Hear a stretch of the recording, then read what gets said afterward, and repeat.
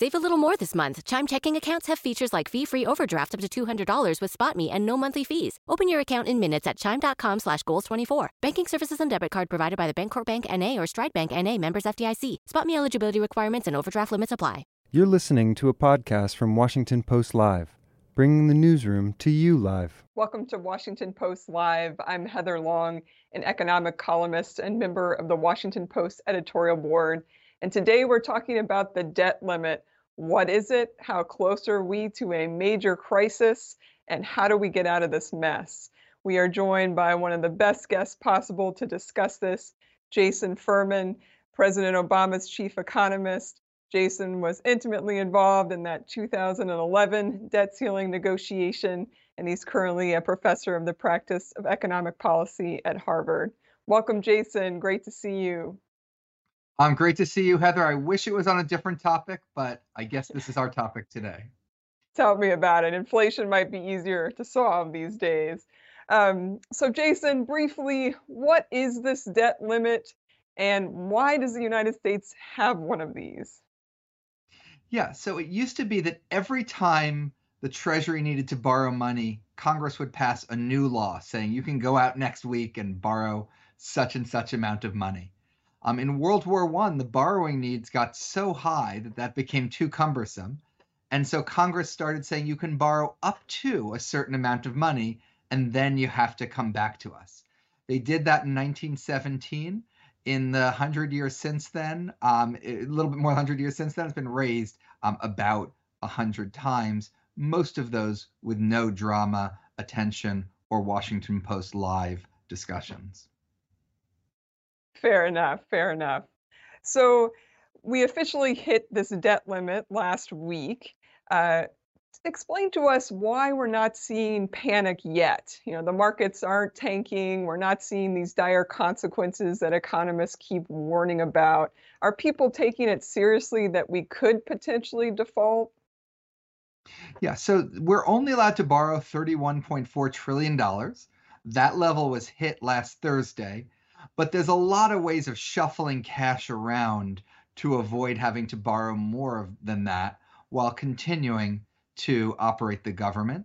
These are often called extraordinary measures, although we've been doing them now back since 1985, when the first debt ceiling drama happened, imposed by the Democrats on President Reagan. It's happened pretty regularly since then. These extraordinary measures are mostly accounting tricks. Some of them have some small real-world cost. It'd be better to not do them, but the real date is about 6 months from now when those extraordinary measures run out. And at that point, there really is no alternative but to either raise the debt limit or default on our obligations. And talk us through, we all read these really dire consequences if we got to a default situation in June or July, depending upon when that true date is. How seriously should people take these warnings of a potential recession or a market crash or these types of terms being thrown around? What do you see could potentially happen here? Look, we don't have any experience with this. We don't have any experience with this in the United States or around the world. Your normal fiscal crisis is that people become nervous about a country. They're afraid the country won't repay them, and so they stop lending to the country. This is a different type of thing. You would say the United States was going to effectively stop borrowing because it was going to say, we have this self-imposed limit. What would the government do? It might end up paying interest and principal on the debt and instead slowing down and canceling and delaying payments to everyone else. Who would those be? I don't know. Would it be senior citizens? Would it be veterans? Would it be teachers? Would it be the military? A lot of spending would need to be delayed. What would the consequences be? A huge risk in terms of markets, in terms of consumer confidence, and the more time it lasted, just the absolute certainty of huge damages to the economy. A lot of readers keep writing into us asking that question, how would this affect them? I want to just read one reader question. Agnes Height from Virginia wrote in and asked it this way: on a local level, what will be the impacts to me personally from a debt default? You started to hit on that a little bit in your last answer, but I wonder if you could hit it home for people what Yeah. this would mean. Right. So first of all, tens of millions of Americans, in fact, probably more than 100 million Americans, are getting things directly from the government. Social Security, Medicare, veterans benefits, unemployment insurance, a salary through a government job. All of that would be at risk of being delayed. Second, it could dramatically drive up interest rates, which could mean your mortgage rate, the rate on a car, on your credit card, and the like. And ultimately, it could lead to a very serious recession where your job could be at risk as well. Now, not all of this happens the day after you hit the debt limit. You hit the so-called X date, the date at which you run out of extraordinary measures. But all of these are a risk on the day after, and a risk that grows dramatically in the days and weeks following. Yeah. Take us back to 2011. You were there in the White House. We saw the photo of you standing there huddling around the president trying to figure out what to do in a similar situation.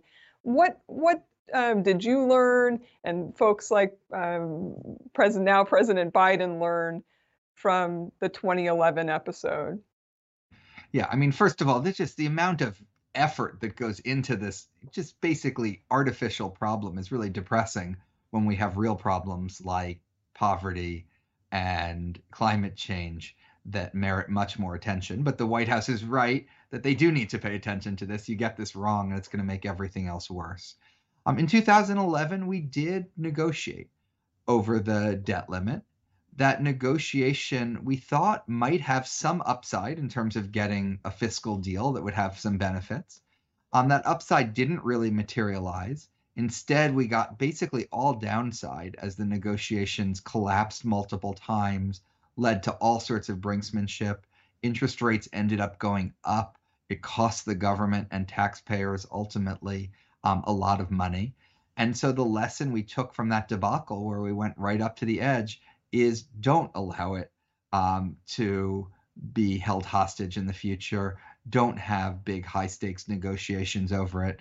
Insist basically on a clean debt limit.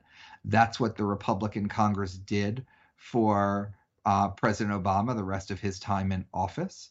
For President Trump, he got basically clean debt limits. There were some minor negotiations around the edges. Sometimes something travels with the debt limit. There's nothing wrong with that, but what you don't want is the incredibly high stakes brinksmanship and the threat of default to be used. I guess in retrospect, would you say it was a mistake to negotiate with the House Republicans in 2011? I think it was a mistake in retrospect. At the time, there were good reasons to think that it wasn't a totally crazy thing to do. And to understand, the negotiation wasn't that President Obama got a debt limit increase in exchange for the Republicans getting all they want. We were also negotiating increases in taxes that we liked. We were negotiating increases in infrastructure, extensions of unemployment insurance. So the negotiation itself had a lot of give and take within it. It wasn't just, here's the Republican demands in exchange for not shooting this hostage. So where the Republicans are starting now, it's much more, one-sided, lopsided. And right now, the negotiation's even harder than 2011 because the Republicans don't really know what it is they want. It's hard to negotiate with people if they won't even list their demands. That's right. We're just starting to potentially see some vocalization of demands, but still haven't seen that actual list. Given the dynamics that we have right now, what would your advice be to President Obama and the White House team as they try to figure out a way forward here? President Biden and the White House team, Of course. Sorry. I get my own children's names confused all the time. So, I think they're doing it right, which is to not negotiate. Now, they should stress there will be and there should be a fiscal negotiation this year. Discretionary spending, the annual spending that Congress decides every year for things like defense and education, those spending levels need to be set by September 30th. That needs to pass Congress, be signed by the president, and it's going to end up being higher than what the Republicans want, and it's going to end up being lower than what President Biden wants. And so there absolutely should be a fiscal negotiation this year. What makes the debt limit different is the debt limit needs to be raised because of decisions made in the past about spending and decisions made in the past about taxes. It really is just the sort of mathematical result of what's already happened. And that's why it's just a routine piece of business that Congress needs to raise it. So I think the president should stress clean debt limit. But then once you get the clean debt limit done, absolutely a negotiation over the level of government spending. That has to happen. So lay this out for me, because I'm hearing a number of people in DC talk about this, kind of what you're saying, which is basically force that clean debt limit. So don't negotiate, don't cave in to what's being asked from House Republicans. Do you think the White House should be prepared to default in order to make that case clear that they want the clean debt limit? I think the White House should be prepared to make very clear the consequences of the Congress forcing a default on the country. And, look, of course, if it's a day before the X date when the extraordinary measures run out and Congress passes a law that says there's a $1 cut in President Biden's favorite plan and the debt limit goes up, of course he should sign that. I mean, debt limit bills have often had other things on them. It's not that nothing can travel with it, but, those things have to be, pretty sort of, maybe it's some fig leaf that Congress comes up with, something that says, we all agree that the debt is a problem. We all agree that we need to look at really major important government programs to see what can be done to better assure their funding. So I think there's various fig leaves, there's various small things, there's various things that could happen in parallel. But the more the president makes clear that, he's not going to engage in a high stakes brinksmanship negotiation on this topic, the more likely it is that Congress is going to do its job and raise it the way it has, roughly 100 times in the past century, with almost all of those times being without drama. Is there any benefit to the United States to continue to have this debt limit? Is it something we should get rid of? Absolutely. We should get rid of it. I spent a lot of my time in those negotiations in 2011 with McConnell's top person, a guy named Rohit Kumar, and we both came to the conclusion that the debt limit was a terrible idea. We then ended up writing an op-ed together after, while President Trump was in office, saying get rid of the debt limit. So my view when Trump was president was Democrats should not use this weapon. They should not threaten default. And in fact, they should be willing to get rid of it forever. Now, as a practical matter, I think that could be difficult to get done politically. But one thing in its favor, a lot of Republicans right now really think they're going to win the presidency next. A lot of Democrats really think they're going to win the presidency next. So rather than take this issue off the table for 2 years, maybe Democrats can hope they'll take it off the table for the next Democratic president, Republicans for the next Republican president. And the winner of that will be really not either party, but all of us. We can hope. Yeah, that's some interesting political calculus. Take us really big picture here. If we get to this point in June, this X date that you keep talking about, or basically a default type situation, is there any chance that the United States loses its status as the reserve currency or kind of really loses the trust of investors around the world? Look, this is a continuum, not a binary. People often talk about the reserve status of the dollar, and that's the idea that lots of foreign central banks hold dollars. Dollars are incredibly safe. Dollars are incredibly liquid. And we get some benefits from that in terms of lower interest rates, cheaper borrowing, and and some other benefits in terms of ability to have a higher living standard. So the reserve currency is a good thing, but it's not binary. Interest rates can go up 1/100th of a percentage point. They can go up 10/100ths of a percentage point. They can go up 1 percentage point. And the more we play around with this, the more interest rates could go up. And just to put some context on that, let's say interest rates go up 50 basis points. That's half of a percentage point. Let's say that happens. That would end up costing us about $100 billion a year. That would cost us $1 trillion over the next decade. And it would be just a horrible irony that a process that started out with the goal of restraining the debt and lowering government spending ended up creating basically a new government program, which was spending $100 billion a year just on those higher interest costs. And just to put that in perspective, 50 basis points, when Prime Minister Liz Truss, briefly the Prime Minister of the United Kingdom over the summer, came out with a budget that lost the confidence of markets, they saw their interest rates go up by even more than that. So that's a completely plausible, not at all crazy, impossible market reaction to playing around with this. And, would that mean the end of the reserve status of the dollar? Probably not. Would we be paying an extra $100 billion a year to keep that status? Yes. That's a completely unnecessary price to pay. We don't need to do that. Yeah, that's a pretty big price tag for principles. But stepping aside from the debt limit, which you've wonderfully described why it needs to be lifted in a routine way, you also brought up fiscal sustainability for the country, which is a big issue on a lot of people's minds.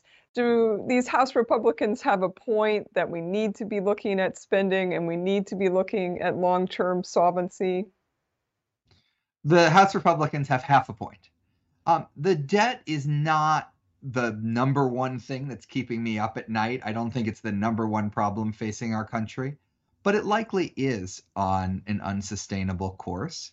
It's at above 100% of GDP. I don't think that's a problem. If it stayed for the rest of time at 150% of GDP, let's say, that would probably be fine, especially given where interest rates are. The problem is that right now it probably, if nothing is done, will keep rising past that. So I do think the debt is an issue, even if it's not the number one issue. When I say the Republicans have half a point, the debt is the product of two things. It's the product of choices about spending and choices about taxes. And if you sit down and try to write down a budget plan, I think most people who are honest with themselves will end up having a mixture of both of those. Now, how you do the mixture and where the spending comes from, where the taxes come from, that really depends on your values. But if you think that you can solve this all with spending, you either have some very, very different values than most of the American people have, or you just haven't done the math and spelled out exactly what those spending cuts would mean. Some of the people who say balance the budget with spending only, they never tell you how they're going to do it because even they wouldn't like the spending cuts. So yeah, we do need some spending cuts. We also need revenue. Should all be on the table. If we could have a grand deal with that this year, maybe that would be wonderful. I just don't think there's really any realistic possibility of that this year. Yeah, we like to joke in Washington, as you know, that there's a lot of bipartisanship whenever it comes to raising spending for some whatever priority. Not a lot of bipartisanship or any motion to cut. I guess just curious, you've sat here in these halls of power. What do you think it would take to get one of this grand deal that you're talking about? It sounds so simple, but it's really hard politically. Do we need another commission? Do we, what realistically do you think could get us there? Yeah, in some ways, we were more ripe for it in 2011 than we are now, and we weren't ripe enough that it came together. There had been two commissions that had come out with different proposals. President Obama was willing to do things to entitlements. Some people liked that. Some people didn't like that. And the Republicans, or at least Speaker Boehner, was willing to negotiate over revenues. He put revenues on the table in his discussions with President Obama. At this point, no one is putting everything on the table. And the Republicans, I think, are even more extreme in just absolutely no taxes whatsoever. So what would it take? I think it would take probably the debt being a clearer problem than it is now. So that could either be a big increase in interest rates where markets are much more concerned than they are right now, or it could take a forcing event like the tax cuts expiring in 2025, Medicare running out of money later this decade, or Social Security running out of money to pay full benefits 10 years from now. Those are some different forcing events that might bring the two sides to the table. Yeah, that's a good point. These issues aren't going away. So you talked about the debt not being at the top of your worry list. Obviously, it's not the top of the market's worry list either. Take us to your assessment of the U.S. economy. What is top of your worry list? Yeah, and I should say, by the way, I think the market is under worried about it. I think they're right to think we're probably going to solve the debt limit. But if my doctor told me that I'd probably survive the year, only a 15% chance of dying, I wouldn't find that the most comforting diagnosis. So I think the market might be a little bit too complacent on the debt limit. On the worry list, there's a whole set of long run structural issues. They're way more important than any of these macro topics like poverty, like climate change, like improving our health system. But in terms of the short run macroeconomic situation, my biggest worry is that we have seen most of the easy part of inflation reduction, and that the next phase of inflation reduction is going to be much, much harder. The inflation rate has come down a lot. A lot of that are supply chains for goods that have really rapidly improved in recent months. There's some more improvements that we're going to see in the data very likely over the course of the year in terms of the housing sector. But there's a lot of stubbornness out there. Wage growth is still much higher than it was prior to the pandemic. It is at a level that's more consistent with inflation of around 4% than the Fed's 2% target. And so getting rid of that last part of inflation could be very painful. Or deciding to live with higher inflation is something that I think is possible, might even be desirable, but it's very tricky exactly how you engineer that while retaining, as much credibility for the future as possible. Hmm. You were obviously one of the early voices warning about the inflation staying high for longer than most people expected. You were 100% right on that. Where do you see things now? Is it time for the Federal Reserve to back off a little bit on interest rate hikes or even pause after this next meeting? Yeah, so thank you for framing the question in that way. So I'll definitely come back anytime you want me on the, you know, you want to distinguish between the policy the Fed sets, which is the federal funds rate, but that by itself doesn't actually matter for anything except banks borrowing and lending from each other overnight. What does matter is things like mortgage rates, business borrowing costs, the exchange rate, et cetera. And those are only indirectly affected by what the Fed does.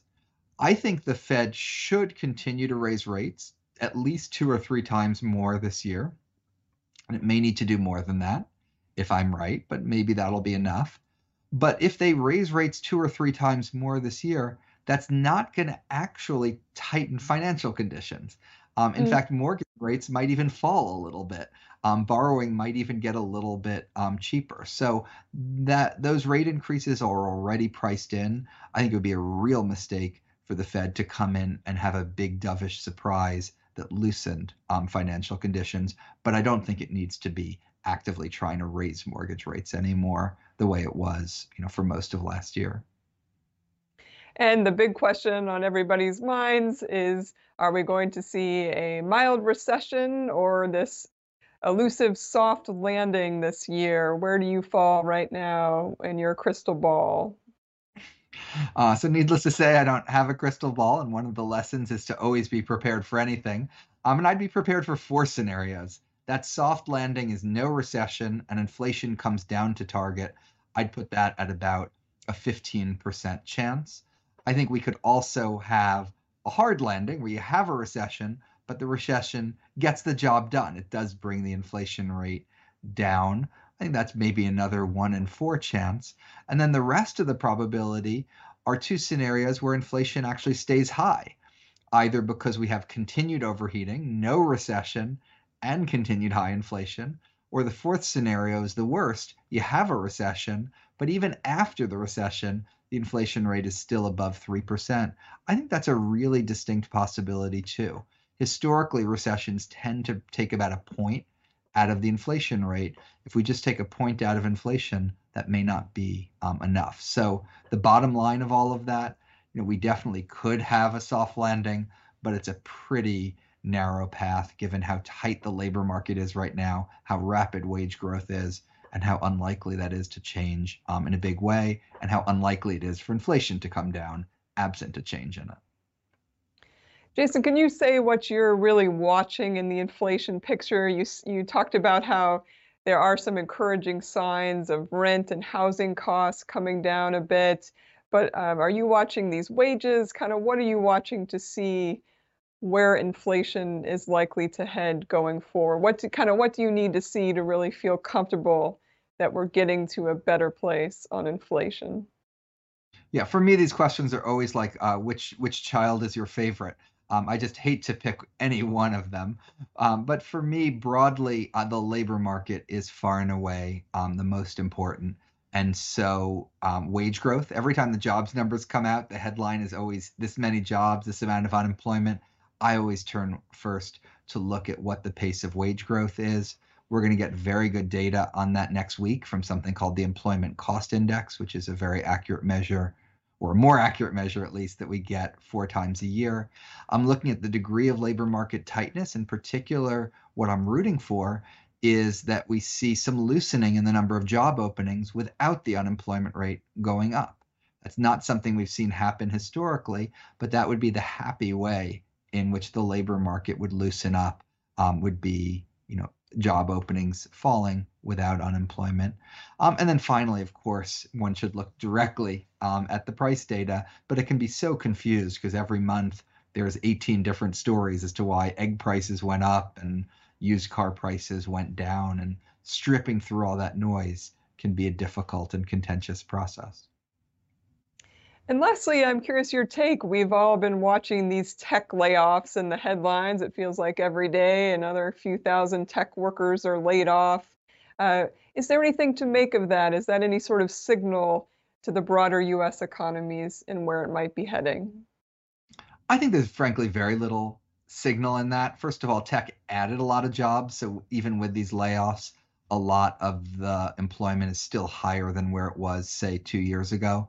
A lot of these people are getting tech jobs in other sectors, maybe outside the tech industry. I think in general, it is much better to look at the government data, which tells you about all 150 million jobs in the country, rather than look at headlines for employers that employ, maybe 1 million people in the economy as a whole. So I'm not saying, it's difficult for that industry. It's difficult for people in that industry.